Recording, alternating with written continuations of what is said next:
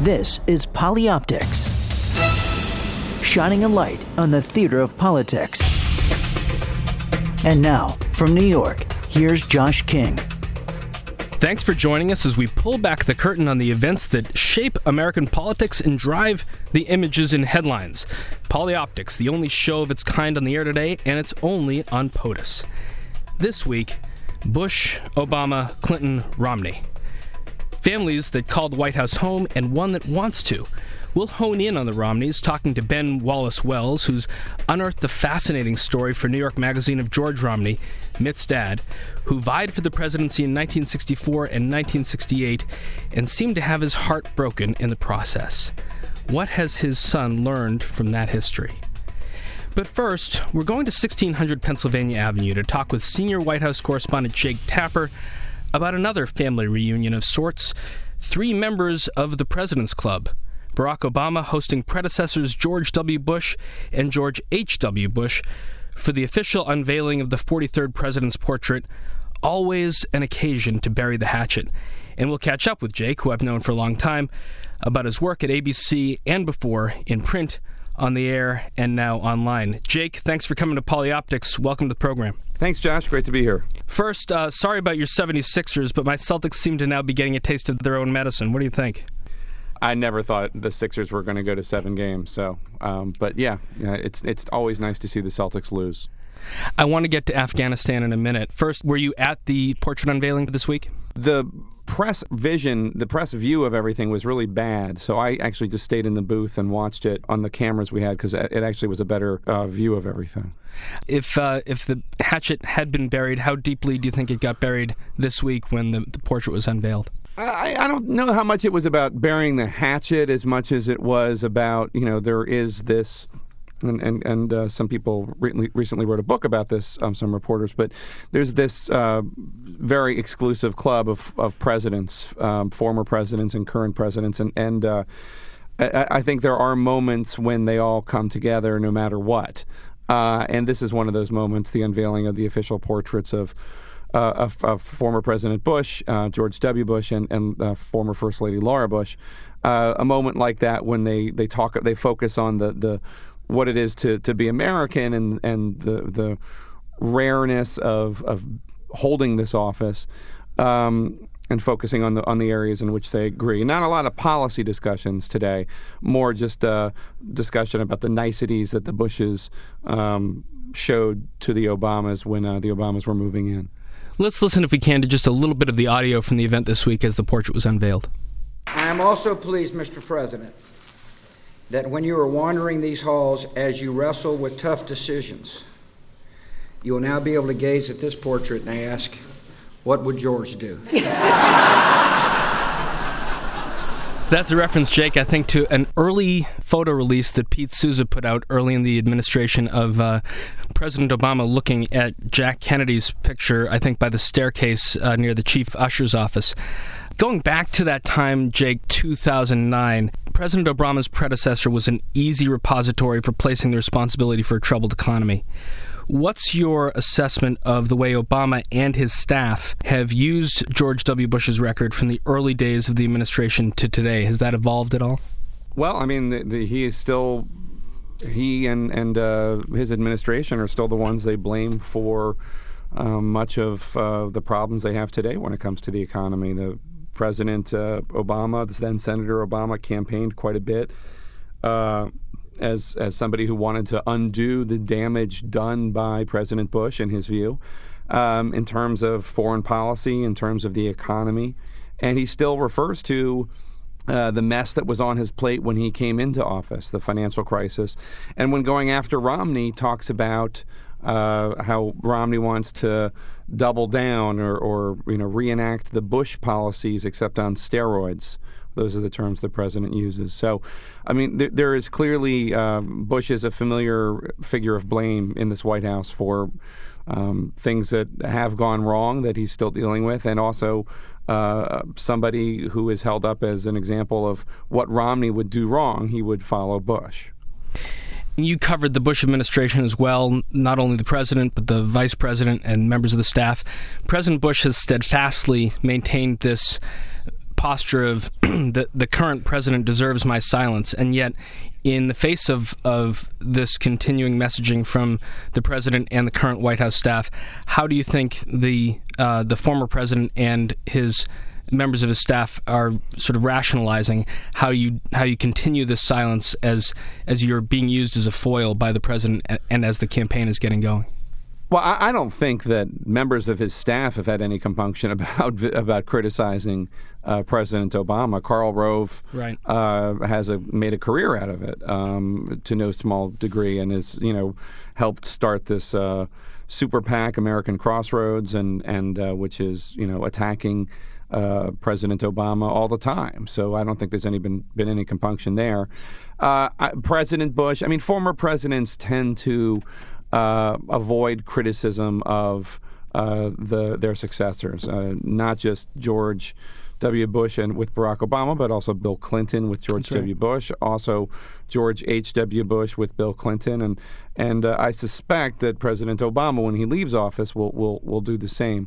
It first of all, I don't think it does you any good when you leave office you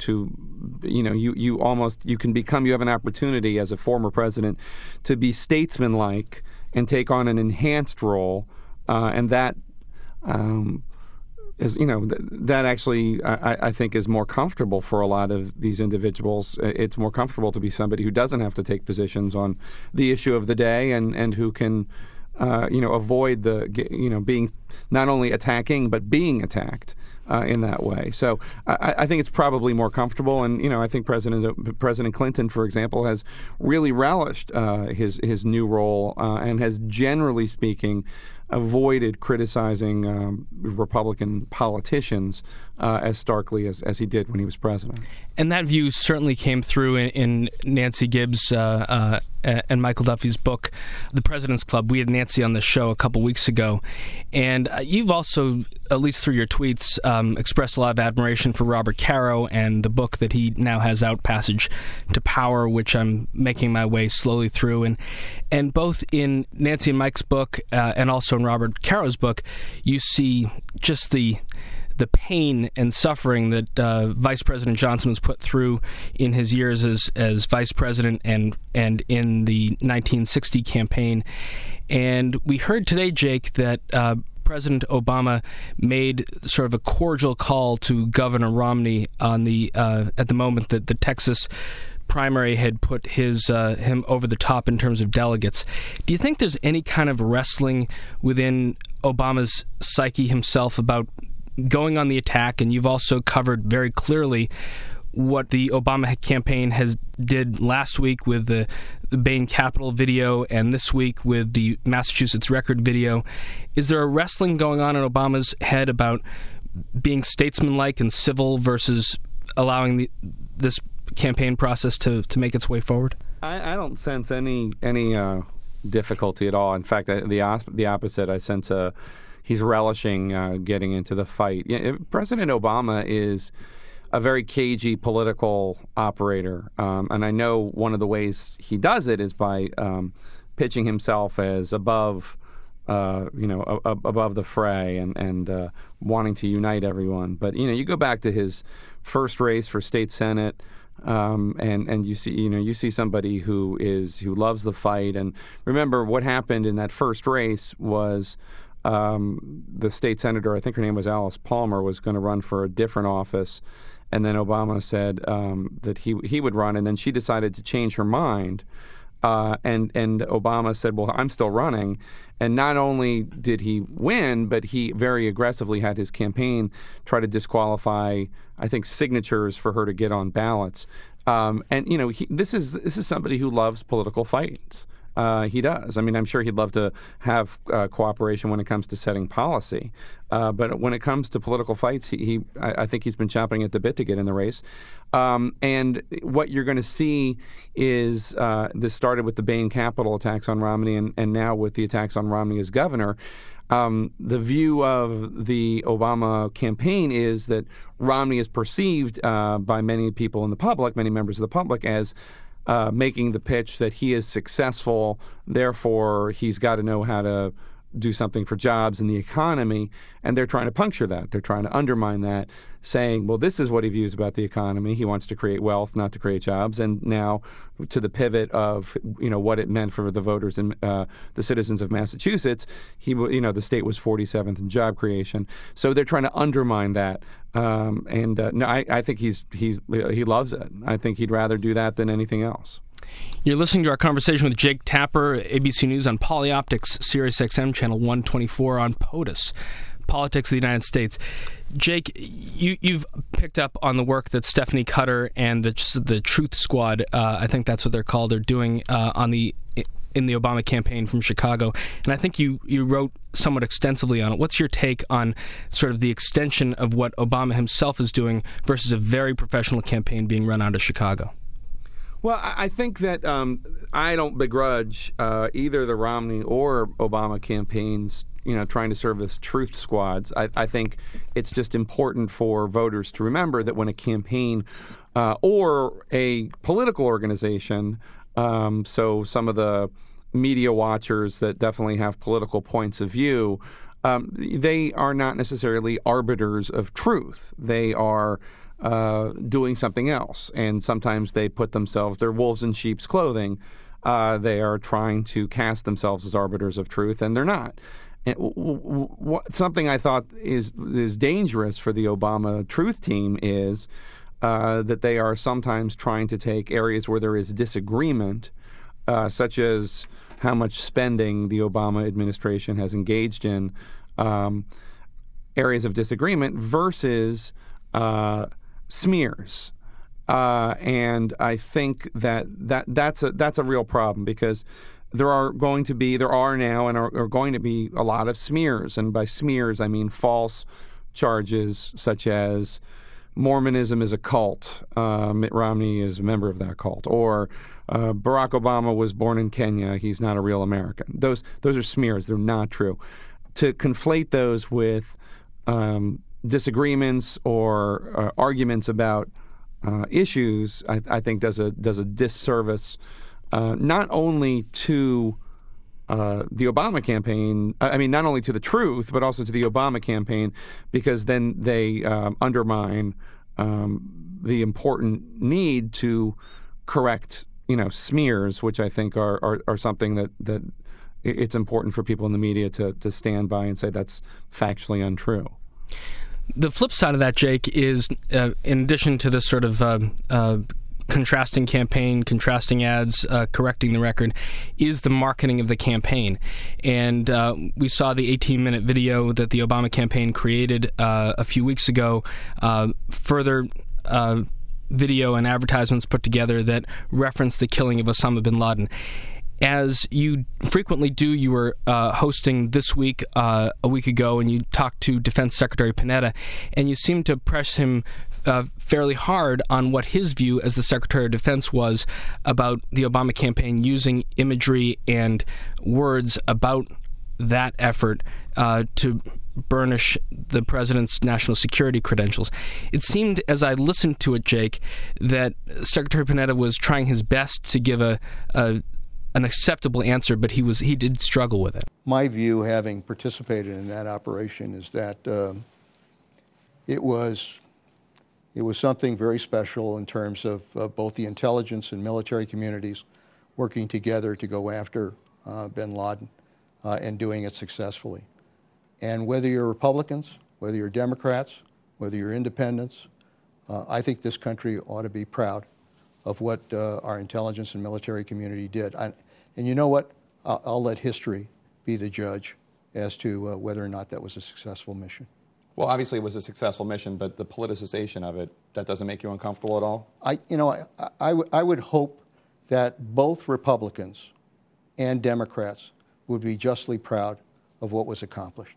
Go ahead, Jake. I think Secretary Panetta he doesn't want to really get involved in the back and forth in politics, but I don't think that as he's a bipartisan guy, but at the end of the day, he's a Democrat, and I think that he wants President Obama to be reelected and thinks the foreign policy sphere is an area where he can do that, including the successful mission to kill bin Laden. So My interpretation of what he said was, it doesn't make me uncomfortable that Obama is using this. This is a big achievement.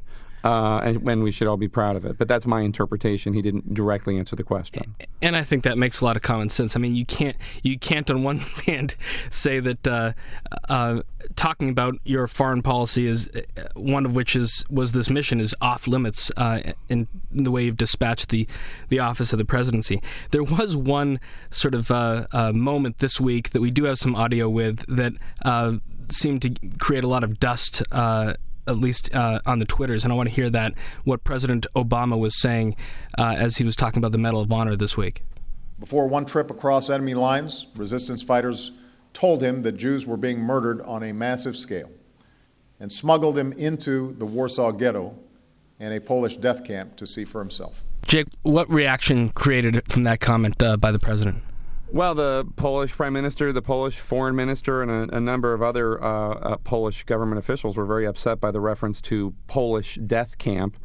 It was a Nazi death camp built in German-occupied Poland, and obviously there were a lot of Poles who were opposed to the Nazi invasion and the Holocaust, and including Jan Karski, the freedom fighter that President Obama was posthumously awarding this Medal of Freedom, and it caused quite an uproar. The White House has tried to downplay it, say it's just he misspoke. There are I might get myself in trouble by saying this, but I mean I've talked to people, Jewish Americans who have said that they don't really understand all the outrage by Poles, given the fact that in the view of many, Poles were just as complicit in a lot of the atrocities that took place in Nazi-occupied Poland. This wasn't a place where, Poland is a place that was known for anti-Semitism before World War II. And I think a lot of Jewish Americans feel like it was rather ripe ground for the taking. The invasion of Poland and the violation of their sovereignty notwithstanding, that there were a lot of Poles that were part of the Holocaust. But that said, it's not to defend the misstatement by the president, who has said that the White House has said that's not what he meant to say, and that he's honored the heroism of Poles and the fact that many Poles were killed by the Nazis during the Holocaust as well. Yeah, that's exactly the way I took it, and no one thinks that President Obama went into that ceremony intending to slight the Polish people, and yet it was sort of an error of speech writing or an error of cards production or teleprompting production. I think it was on the teleprompter. I think there was it was a speech writing mistake, because I think he read that right from the teleprompter. So it bears noting that one of the president's top speechwriters on foreign policy issues, Ben Rhodes, the Deputy National Security Advisor for Strategic Communication, is on vacation this week. I'm not sure if that's relevant or not, but he is on vacation this week. And Ben, after the G8 and the NATO summit, deserves a little bit of a vacation after all the activity that they've been involved in. And it just occurred to me as I was at Jake and Christine's over the weekend, and I saw this thing dust up, and I just said, can't you come a little quicker and say, hey guys, it's a speech writing mistake. No offense was intended. They seem to have difficulty just getting that deflection out. Yeah, I mean, it was. I don't think that. I mean, look, a lot of people. I can't get into the minds of the Polish people. The Polish government. They were obviously very upset, and the White House has said it was a mistake, and I'm sure they would take it back if they could. I mean, the irony, of course, is that this was intended to be a big moment to help with relations with the Polish people. The idea that the White House was presenting a Medal of Freedom to Jan Karski is a huge deal in Poland, which is one of the reasons I think why the reception was the way it was when this error was made. They were absolutely trying to do the right thing. One thing that came out of this weekend, Jake, is I was at Jake Seawart's house out in Long Island, and sitting on his bookshelf was Down and Dirty, The Plot to Steal the Presidency by one Jake Tapper. Have you missed book writing? Are you looking forward to getting back to it? Well, I've been working on this book for the last 2 years. I've never worked harder on any project than I've worked on this book. It's called The Outpost. It will be out in November, and it's about this one outpost in Afghanistan that was built in 2006 and overrun by the Taliban in 2009. And it's about the men who served there and women who served there. After the camp was attacked and overrun, there was a lot of media coverage of it because it was at the bottom of a valley of 3 mountains, about 14 miles from the Pakistan border. And the coverage was along the lines of, why on earth would anybody put an outpost there at the bottom of, you giving up all the high ground and you're so close to Pakistan? And so this was the mystery of the book for me, figuring out why did anybody put a combat outpost there, and what was the purpose, and what did they achieve? It's a way of looking at and understanding the war in Afghanistan by looking at what happens in this outpost, because you get to see one valley, everything from the very beginning to the very end of U.S. operations, as opposed to having to study an 11 or 12 or 13-year war. Here's one valley, one set of group of troops, and for me it was just been an unbelievable experience. And it's great having 2 years to work on a book as opposed to 5 or 6 months. We had Sebastian Junger on the show a few months ago. Great book about that takes place also during the same period that I'm writing about at a neighboring province. His book War, that the film Restrepo was based on, or was a companion project, takes place in Kunar province in 2007. And my book takes place from 2006 to 2009 in Nuristan, which is right next door. And so there some of the stuff that he wrote about firsthand is in my book. Sebastian is a war correspondent, Jake. You've got a day job at 1600 Pennsylvania Avenue. What's involved with talking to Ben Sherwood and other people at ABC News to say, I want to do this, I want to do something other than my beat? Well, ABC has been great about it, and obviously I wasn't embedded for a year with soldiers as Sebastian Junger was. And that's incredible what he did. But I've spent the last 2 years talking to. I've done, I think I've interviewed about 200 people for this book, ranging from privates to generals to insurgents. And the experience has been incredible. And I've been to Afghanistan twice now, once with President Obama. The second time I was embedded with troops who were as close to the outpost as I could get, because we've basically ceded the entire province of Nuristan over to the Afghans. We basically did that right after the outpost was attacked in 2009. And ABC has been great. They let me go there. I did a bunch of stories for Nightline, and then I did some work for my book while I was there. And I'm really glad that I got to go, because you really just you get a sense for the place much more so than you can get just from YouTube videos and photographs. Absolutely. Jake, I know you got to get back to the beat, and we'll let you go. I just have one more question for you, if you don't mind. You have 175,000 some odd Twitter followers, and which more than anything else shows that the beat that you're writing is not Sam Donaldson's beat anymore. To what extent is it great to have these people along for the ride and to share your thoughts with them on a moment-by-moment basis? And to what extent can they be sort of a hectoring mass when things like the birther debate comes out? I would say Twitter is, about 70% positive, both in terms of hearing from people, learning, talking to real people, learning breaking news from other reporters whom I admire, actually making friends, both with, regular average voters and also with a celebrity from a different world whose work you admire and they're interested in politics. I've been able to make some connections that way. So it's been great. I've been able to find people affected by stories. For instance, there was a time that an insurance company raised its premiums, and there's no way that I would have, other than Twitter, to find somebody whom that affected, but I was able to, and I think 2 or 3 times I've been able to find people affected by stories through Twitter. So that's been great. Jake, you're great to come on. Been after you for a while to join me on the program, and it's been great having you. Jake Tapper, senior White House correspondent, ABC News, also a great tweeter at Jake Tapper on Twitter. The cultural references that you come up really date yourself and date me too. The Blue Oyster Cult, the Capricorn One. I mean, we put ourselves. I'm 43. How old are you? I'm 47, so we're in the same ballpark. Yeah, same basic idea. Yeah, no, I know, and it's old. It's not. These aren't like cool Gen X references anymore. Gen X is like the way that we look at boomers. It's just like we're old people now, and I'm making old references. I work with Mary Bruce, who's also a great follow. Mary Kay Bruce. She's my producer here at the White House booth, and she doesn't know what L.A. Law is. She doesn't know what L Street Blues is. I feel like it keeps me old. Twitter, it keeps me old. I mean, the American Psycho reference you put in, but that's Capricorn 1. It was a formative movie for me. It's a fantastic movie. It's somebody pointed out to me that both of Barbra Streisand's husbands were in that movie, Elliot Gould and James Brolin. And James Brolin, exactly. Well, I grew up with Mark Leibovich. He's another great tweeter as well, and you guys really keep me entertained around the clock. So thank you, and best of luck following the rest of the campaign. Thanks, Josh. Been a lot of fun.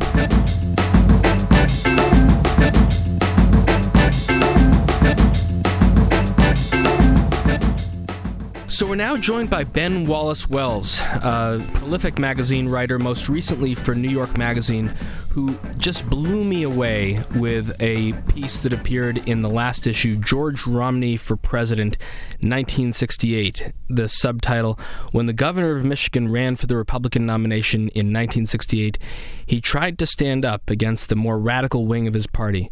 His defeat was swift, tragic, and for his son, instructive. Ben Wallace Wells, welcome to Polyoptics. Thanks so much for having me. How did you get tuned into this story?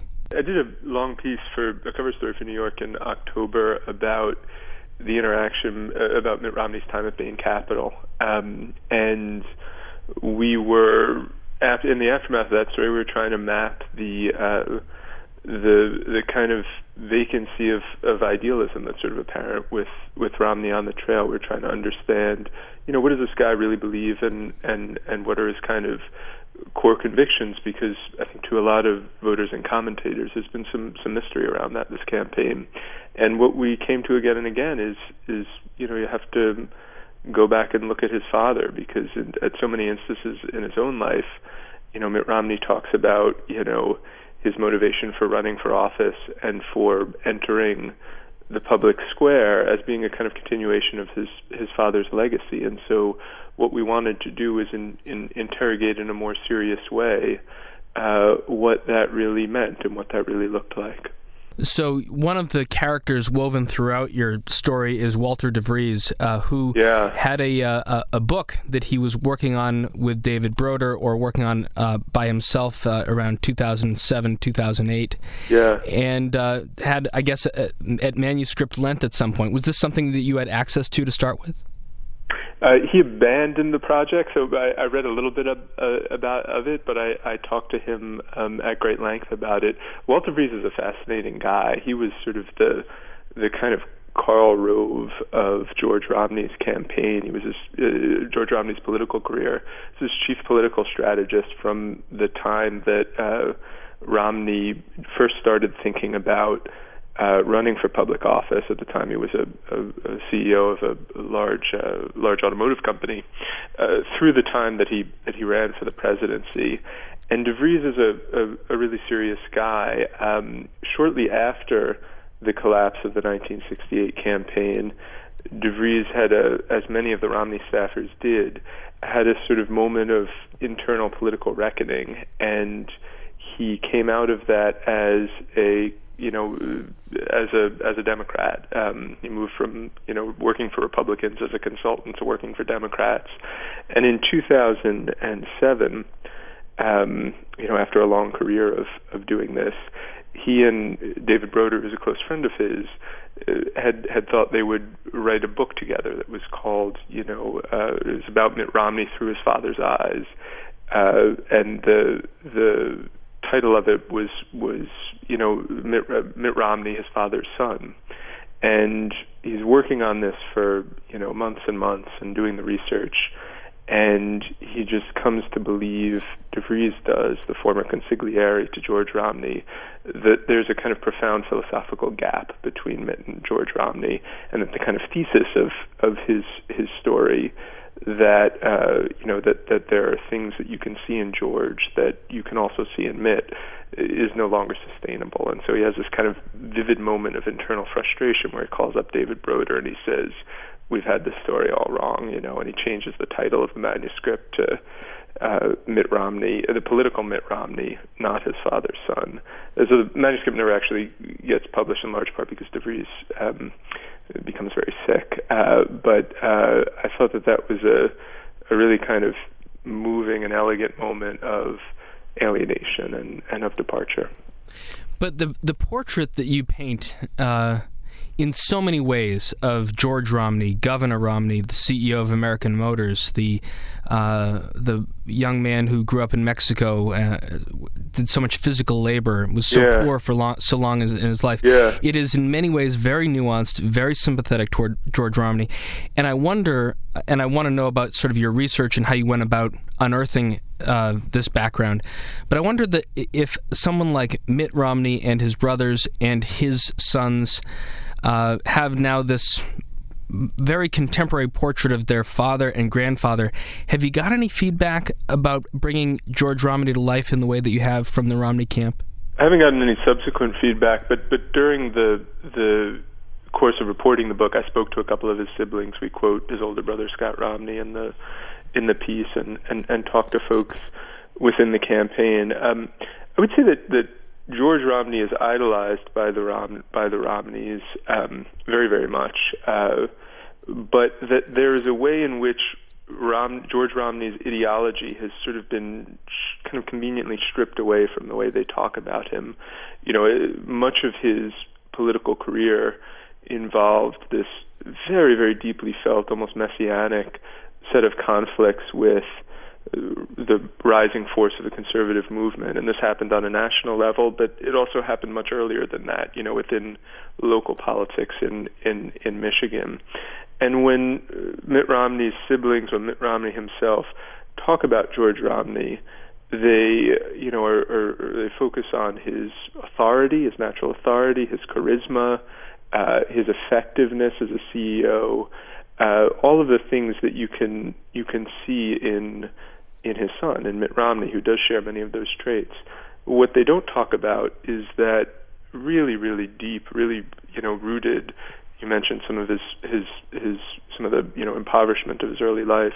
The really, really deep sense of purpose and belief and messianism. And so there is a way in which though they talk about him a lot, and though he is central to the kind of narrative of how Mitt became Mitt, it's a slightly limited portrait. You're listening to our conversation with Ben Wallace-Wells on Polyoptics, Sirius XM channel 124 POTUS.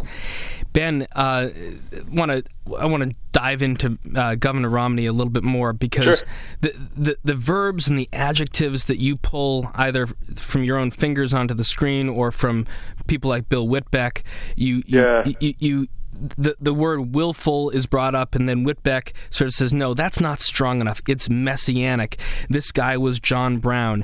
And it's important for our listeners to say, you just don't do this every day of the week, but there's scenes that you paint of a civil rights activist called Viola Liuzzo, who was killed in Alabama, and he stomped to her Detroit door and told her family her death reminded him of Joan of Arc's. He demonstrated for housing integration.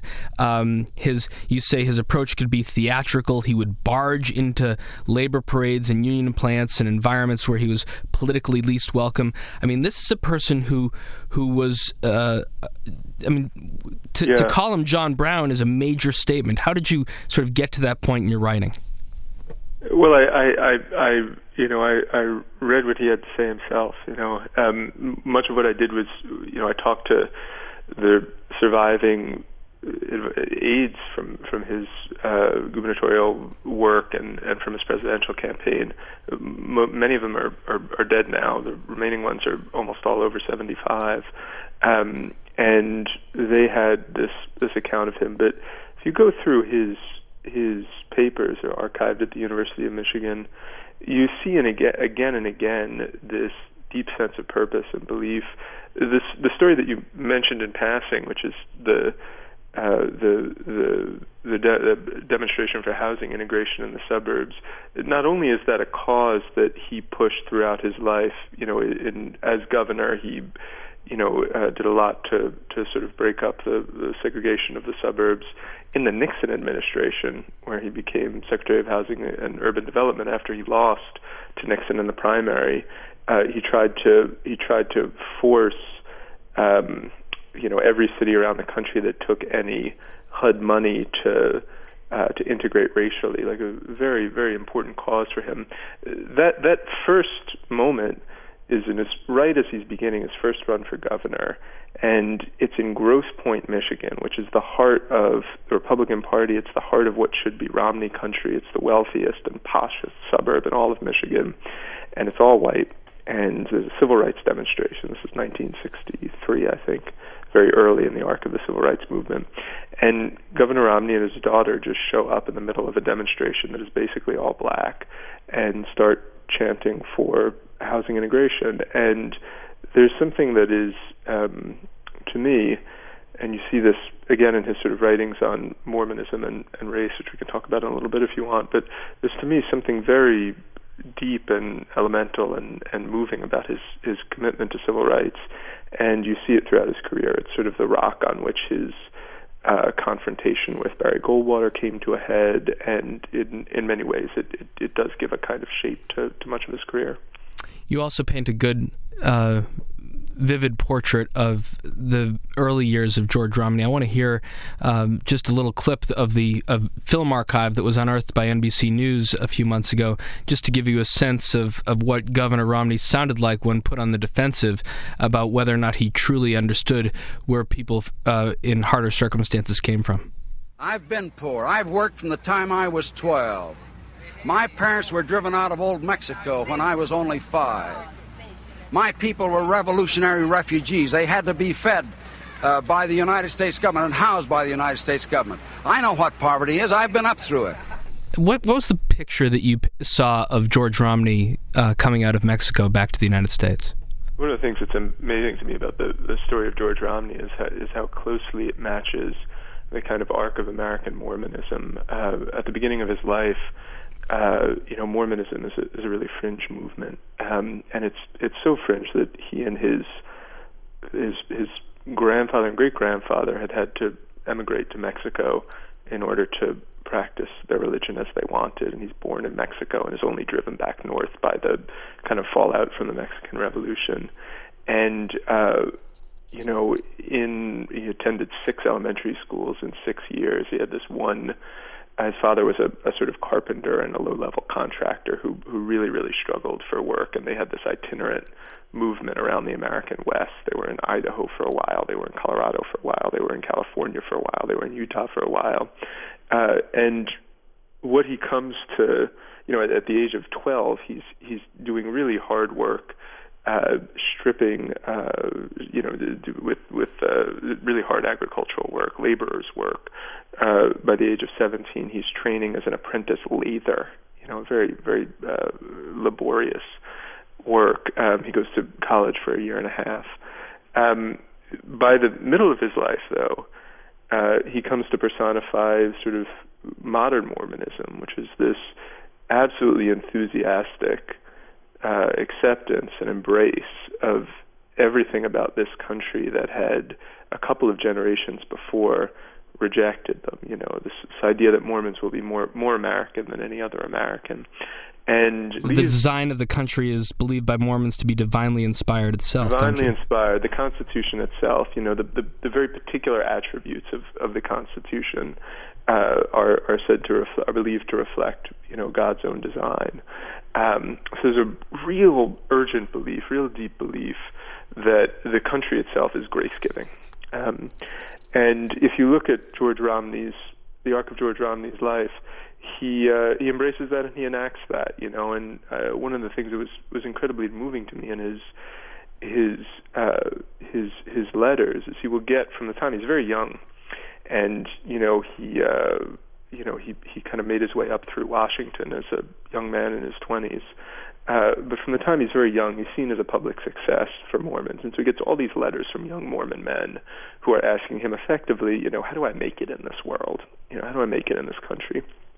And what he says again and again is basically just believe in it, and there's nothing about self-actualization. It's all embed yourself in the institutions of the country, in your company, in your church, in your volunteer organizations, and you will get ahead. And I think at some fundamental level, he believed in the country in a way that is very, very difficult for us to imagine now. He believed in it as an agent of personal transformation. I mean, that belief came in full conflict with reality, it seems, in the summer of 1967 in Detroit, didn't it? It really did.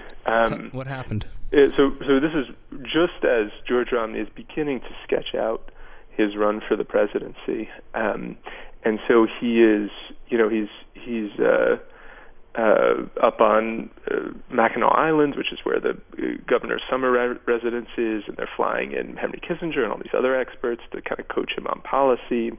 And remember that, George Romney had not only been a huge proponent of civil rights, but had done so much work in the black community in Detroit that he was winning 30% of the black vote, which for a Republican is just absolutely unheard of. In his last run for governor for Michigan, he won 30% of the black vote statewide. And on July, I think 23rd, 1967, there's a small conflict when the cops try to bust up a illegal after-hours club about 4:30 in the morning on Sunday morning, so very late Saturday night, on the west side of Detroit, and this riot starts. And it takes about 12 hours before everybody in the governor's office sort of realizes this is not ending, this is not going away. And some of the young staffers in that office who I talked to for the piece, and through whose eyes we tell some of this story, end up driving down to Detroit and, bureaucratically trying to help with what's happening, but also they find themselves sort of wrestling with this radical statement of dissent, and they had, many of them, Charles Orlebeck is one, Bill Whitbeck is another, had been working on policies of integration, themselves, and what they see there is that this riot, which builds over a week and comes to encompass huge swaths of Detroit, the National Guard has to be called in. Johnson is slow with that. Really major event. One of the couple biggest race riots of the late 1960s.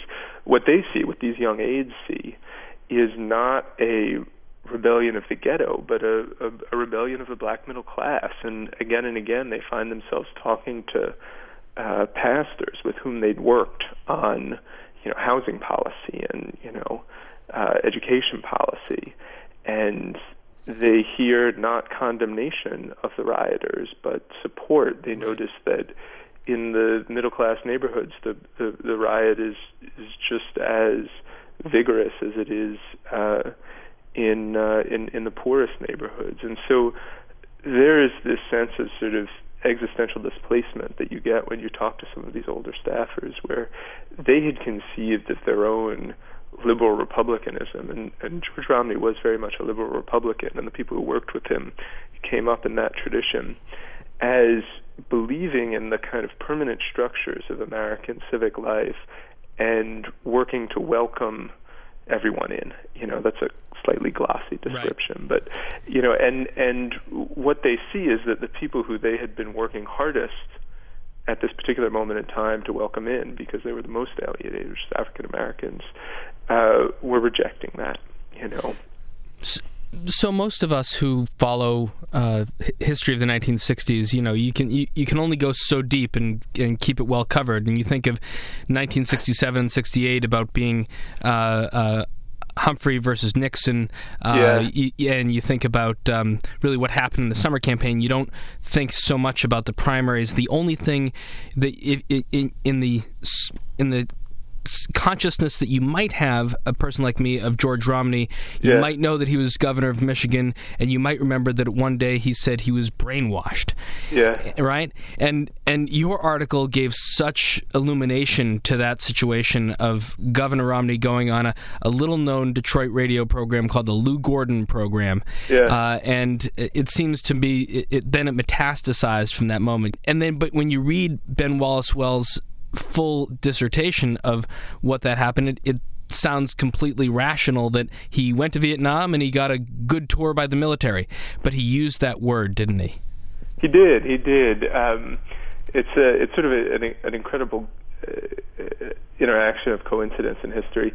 George Romney had been to Vietnam only once in his life, in 1965, and he had gone on a governor's tour of Vietnam. It was sort of given by the diplomats and the generals that were there, and they took a bunch of these governors around and they sort of showed them what was happening. And the message that the governors received, Romney and many others, was this is sort of under control. This is not something that is about to spiral out of control. A massive bombing campaign of the North had just begun, and the message that they took away was fairly serene.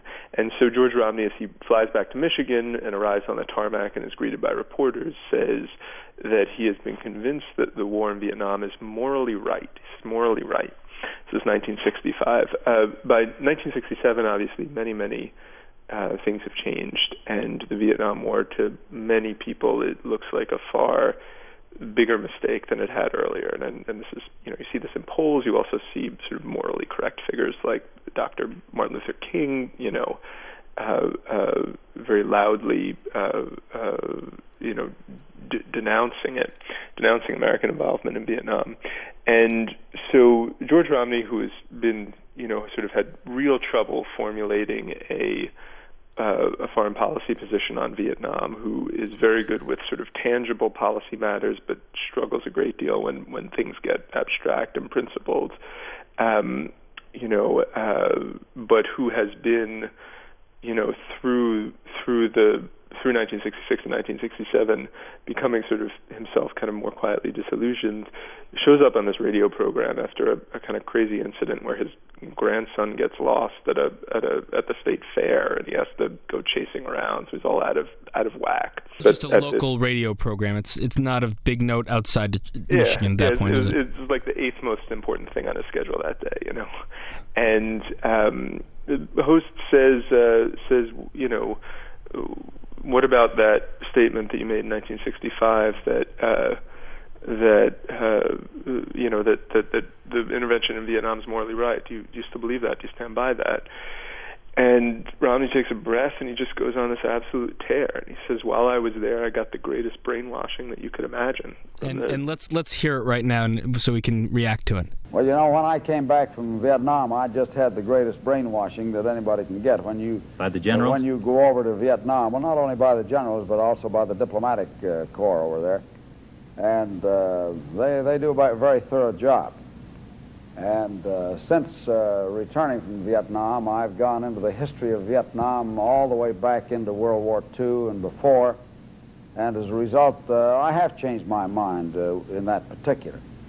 I no longer believe that it was necessary for us to get involved in South Vietnam to stop communist aggression in Southeast Asia and to prevent communist domination Chinese communist domination of Southeast Asia. And I think that what you hear in there, and you hear in the energy with which he says it, is a really profound disillusionment, and a sense that he himself and his trust in the military and the institutions of the country has been betrayed. And you point out in the same paragraph, I think, that you're talking about the Lou Gordon program, that Romney was running a very sort of localized campaign, doing smaller events, and you write, Nixon, meanwhile, was running a brilliant mass media campaign, soon to be orchestrated by his aide, Roger Ailes. Yeah. No baby kissing, no handshaking, no factory gates. how was Romney's comment about being brainwashed brought to popular consciousness at this point? How does that get out? First, in the New York Times, the show was taped 4 days before it ran, and something like 3 days after it was taped, and the day before it ran, the Detroit man in the Bureau of the New York Times gets a call. The man in the Detroit Bureau of the New York Times gets a call from Lou Gordon, the radio host, who says, "Hey, I think this might be interesting to you." And the guy puts out there's a small piece in the next day's Times that says, on radio program in Detroit, Romney claims he was brainwashed over Vietnam. And immediately, and this is the moment where Theodore White and other kind of chroniclers of this campaign say that, George Romney, a very old school, guy, a guy who seems sometimes more 19th century than 20th, comes into full conflict with the 21st century media machine. Within a couple of days, he's been denounced, as we could imagine happening today, by every political figure under the sun. His old friend Bob McNamara, who's now the Secretary of Defense, the head of the Republican Party in Iowa, obviously all of the surrogates of the, all of the rival campaigns. His own Detroit News, which had been the main sponsor of his career, says that he's no longer fit for the presidency. And so there's this incredible storm of reaction. And now that word brainwashing doesn't seem so insane. It doesn't have this kind of connotation. That was the age of the Manchurian Candidate. And there's this, there's this very explicit connection between that word, brainwashing, and the idea that of kind of communist mind control. So it sounded a little crazier than it does now. And then you get into this. Look, the show Polyoptics is all about the theater of politics, and Romney is a very theatrical man, as you put out. Yeah. And as he takes his campaign resources and figures out what to do with his time, he doesn't sort of go to campaign to his base. He takes, as you say, advanced people across 17 cities. And what kind of events does he do? He doesn't go to places that Republican voters are going to be found. He goes to the ghetto. Why does he do that? This is, in some ways, both the stupidest and the most moving part of the whole George Romney story for me. I mean, is a man whose campaign for the presidency is about to fall apart, and he says, we must rouse ourselves from our slumber to listen to the voices from the ghetto. We're still 2 months after the Detroit race riot, and he's so profoundly disturbed by that, so moved by that he's going to begin his campaign for the Republican nomination for president by going to Watts and to East St. Louis and to Washington, D.C., and to, inner city Chicago and inner city Detroit. And he spends the better part of a month doing this and probably meets with not a single prospective Republican voter. In the midst of this presidential campaign, he's going with one aide into housing projects on his own and just, meeting people and trying to figure out, what's the level of disturbance, what's going on, why are people rioting, and what he says over and over to these audiences, and they're he meets with Saul Alinsky at one moment. He meets with a young Marion Barry. He holds meetings under portraits of Stokely Carmichael and Malcolm X. He is engaged. He is earnest. But he, what he tells his audiences over and over again is don't look to government to solve your problems. Look to the private sector. This is a main theme of his political life. In some ways, it's sort of what kept him a Republican. This idea that, the independent sector, voluntary groups, church groups, could solve all of the problems that America has. We don't need big government. We can be progressive in our ideals for the country and our hopes for the country, but that progressivism can be vested in the private sector. And I think it's a really important moment for American politics that happens then. These men and women stare back at him and say, what are you talking about? Church groups? Like Detroit is burning. And, one of the realizations that strikes Walter Vreese, who we talked earlier about, and Jonathan Moore, another one of his aides, who sort of crossed a line that George Romney always pulled back from and go and just become Democrats, is that that liberal Republican ambition, which depended in large part on private sector progressivism, is very, very hard to sustain in a kind of post-1967 climate. It's just hard to believe that those groups could do what you want them to. And so progressivism from then on, sort of slowly, but we really see this now, it becomes almost wholly vested in the Democratic Party. So it's sort of a fascinating and for me, in some ways, kind of tragic moment. And as history will record, that was 6 or 8 months later, Richard Nixon won the election and became President of the United States. Ben Wallace Wells, you can find his work at so many great magazines, The Atlantic, New York Times, Washington Monthly, and this in New York Magazine, Romney for President, 1968. Ben, thanks so much for joining us on Polyoptics. Just share with us one more comment that he makes to another aide, Bill Whitbeck, which comprises the last 5 words of your story. This is 1972, and he's right at the end of working in the Nixon administration, where he's tried to insert a kind of progressivism into this heart of this modern Republican Party that he sees growing up around him, which is much more cynical than he is. And he's failed, and every week he flies back to Michigan, and Bill Whitbeck, who's a young former aide of his, picks him up at the airport and drives him home, and they talk about politics. And this one day that Whitbeck remembers, Romney flies back, and he's broken down and kind of weary, and at the end of the ride, he just says, "Bill, politics will break your heart." It's an amazing story. Ben Wallace Wells, thanks for joining us on Polyoptics. It's been fun. Bye. That's it for another edition of Polyoptics. You hear us each Saturday on SiriusXM Channel 124, POTUS, Politics of the United States. Missed any previous episode? Find them all on polyoptics.com and follow us on Twitter @Polyoptics. Keep your eyes on the visual, think about how it moves you, and we'll talk about it next week. Thanks for listening. I'm Josh King, and you're on POTUS.